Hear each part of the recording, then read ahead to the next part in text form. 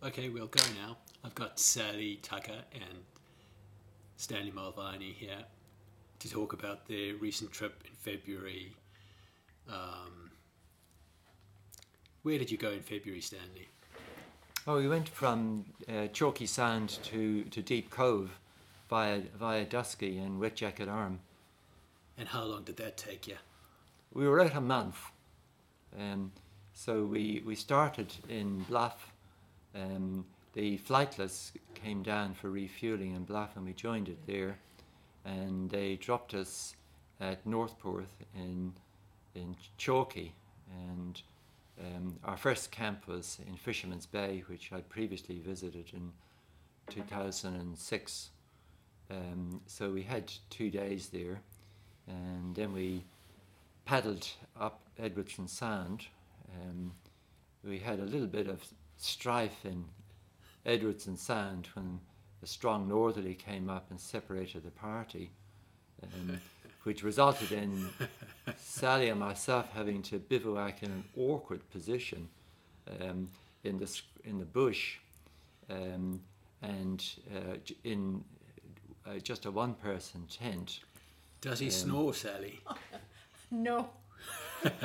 Goodness. Well, we had to lie on our sides because there wasn't that much room in a one-person tent. But it all worked out. The next day, Gavin and Reece came back and we paddled up to our campsite 3 kilometres further on, and then we had two days in the rain there. So we eventually left in the rain eased off and paddled up to the Coralin Falls and then up Lake Cadman, Carrick and Purser.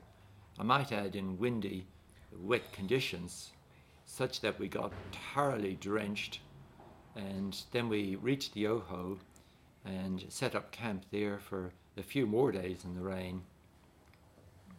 So once that cleared, we decided to climb up towards the tops, up towards Lake Gumatex, and that went all right. We got up there though, and it was a little bit disappointing in that it was a southerly and there was cloud drifting around, and it definitely wasn't swimming weather, because I've been promising everyone that we'd go for a swim in the lake like I did on the previous trip, but however that didn't really happen. So the next morning it still looked a bit dodgy, the weather, so we decided to make a break for Fanny Bay, and then we picked up the Matt Briggs route from 2019, which went down a spur to Fanny Bay, and that went reasonably well, apart from the fact there was a bit of near vertical scrub halfway down that was a little bit acerbic and gothic.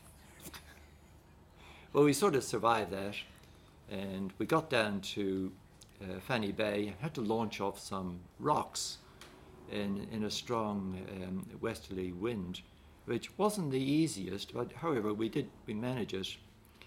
And then we got blown out of control into Fanny Bay on this westerly, so we sort of survived that, and we found the old hunter's campsite at the top of Fanny Bay and ensconced ourselves in there. Then the next morning, it looked a bit brighter, the weather, and a boat, the Surreal 2, arrived, and Gavin paddled out to them and under my prompting asked them if they were perchance going to Cascade Cove, and if so, if they'd care to give us a lift. So they agreed. They took us down to Cascade Cove and dropped us off there. So we stayed there for a day at our old campsite from our 2006 trip. And then the following day, the flightless came and picked us up, dropped us on Indian Island, where we camped for 3 days. On Mamako, Indian Island, we went around most of the trap lines and rebaited all the traps there. So following that, the flightless picked us up and took us up to Supper Cove. They were going there anyway to helicopter out their volunteers. So we stopped at Supper Cove Hut for a night, and then started up Henry Creek and over the saddle to Harry Creek. Thankfully, we found Ken Tustin's rock bivvy on the saddle, just above the saddle, and that was fortuitous because everything is extremely wet up there. No moose though. No, I don't. We didn't really see any moose. Pity. There could have been there though, but we didn't. We weren't fortunate enough to find any. So the following day, we carried on down Harry Creek, paddled across Moose Lake, found a nice track down, taking us down to Wet Jacket Arm. So we got there in the afternoon, and because it was pretty flat, we decided it was best to cross Wet Jacket in these favourable conditions. So we paddled across, and at the bottom of Shy Creek, we found a good campsite in the bush there, and camped there. The following day, we pushed on up Shy Creek. Initially, it was quite difficult traversing the true left, but at about 100 metres, we dropped down to the creek and picked up an old slip on the true left, and that took us up quite a long way until we sidled off to the left back towards the creek. So following that, the going was reasonably straightforward on deer trails and open forest until we got to the cataract issuing from Shy Lake. Then unfortunately we probably picked the wrong side, the true left of that creek, which took us up to a vertical step, and that involved a bit of grovelling until we actually climbed up to Shy Lake. Once we got to the lake, we paddled across to the other side, and from there we made our way on dock trapping tracks up to the tops, where we spent 2 days in the rain, and then carried on along the range towards Broughton Arm. So there is a track goes most of the way there, a trapping track, so we did pick that up, and without any significant difficulty we reached Broughton Arm. And then the same day we carried on, we packraft down the lower part of Broughton Arm and then up Vancouver Arm and camped near the top. So the following day we left our campsite at top Vancouver Arm. We went 2 kilometres up the valley and then turned right to the old slip coming down from the Jackery Pass, although that is incorrectly marked on the map. And relatively straightforward, except at 330 metres we got diverted onto a near vertical face, which I named the Wall of Death. So after some dramas on that, we retreated down a little bit and cut right and picked up a deer trail on a spur with a lot of trees on it, which eventually took us up to the pass. From there we picked up our old flagging tape from our trip last July and made our way down the valley to the 500 metre contour level where we had our previous camp, and we stayed the night there. The next day it was pretty straightforward all the way down to Hall's Arm and then paddled into Deep Cove. So in Deep Cove the following day we started doing our trap lines there, and we did those in short order, and then we headed out. And Sally, what was it like spending a month with 3 smelly men? 2 smelly men. Actually, Gavin won the preening award because he practically had to wash himself and his hair every night. So that was quite funny. I think I only wash my hair twice in a month. So.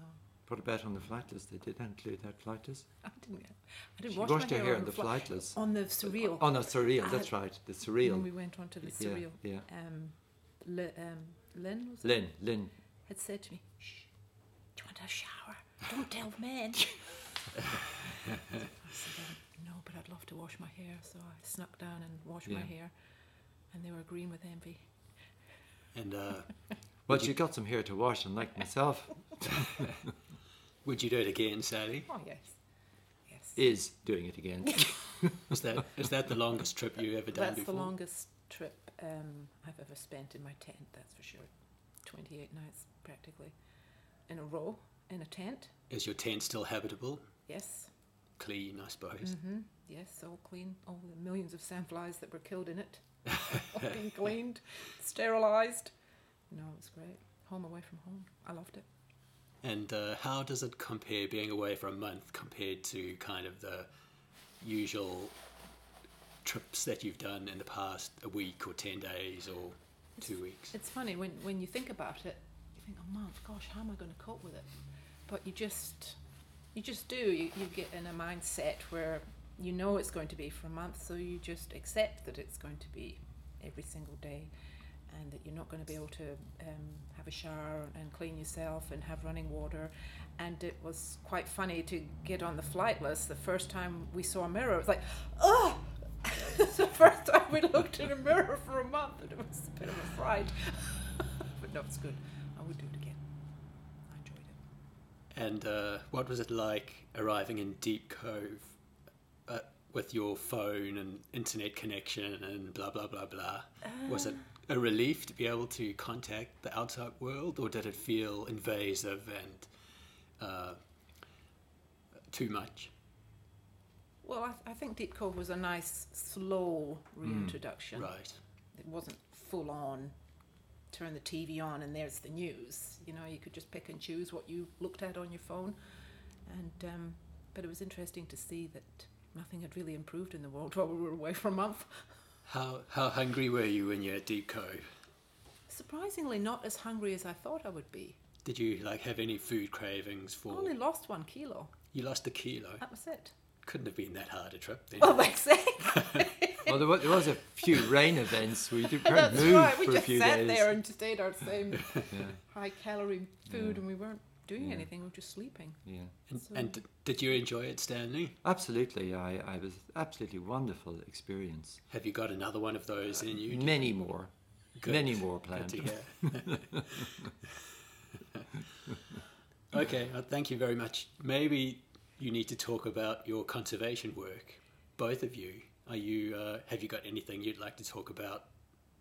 Well, all I can say about conservation is I thoroughly enjoy it, and not only that, it's bringing results.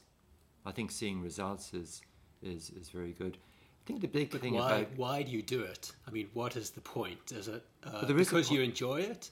Is it for biodiversity? Yes, I think essentially though it's about biodiversity. We are facing existential threats from loss of biodiversity in these times.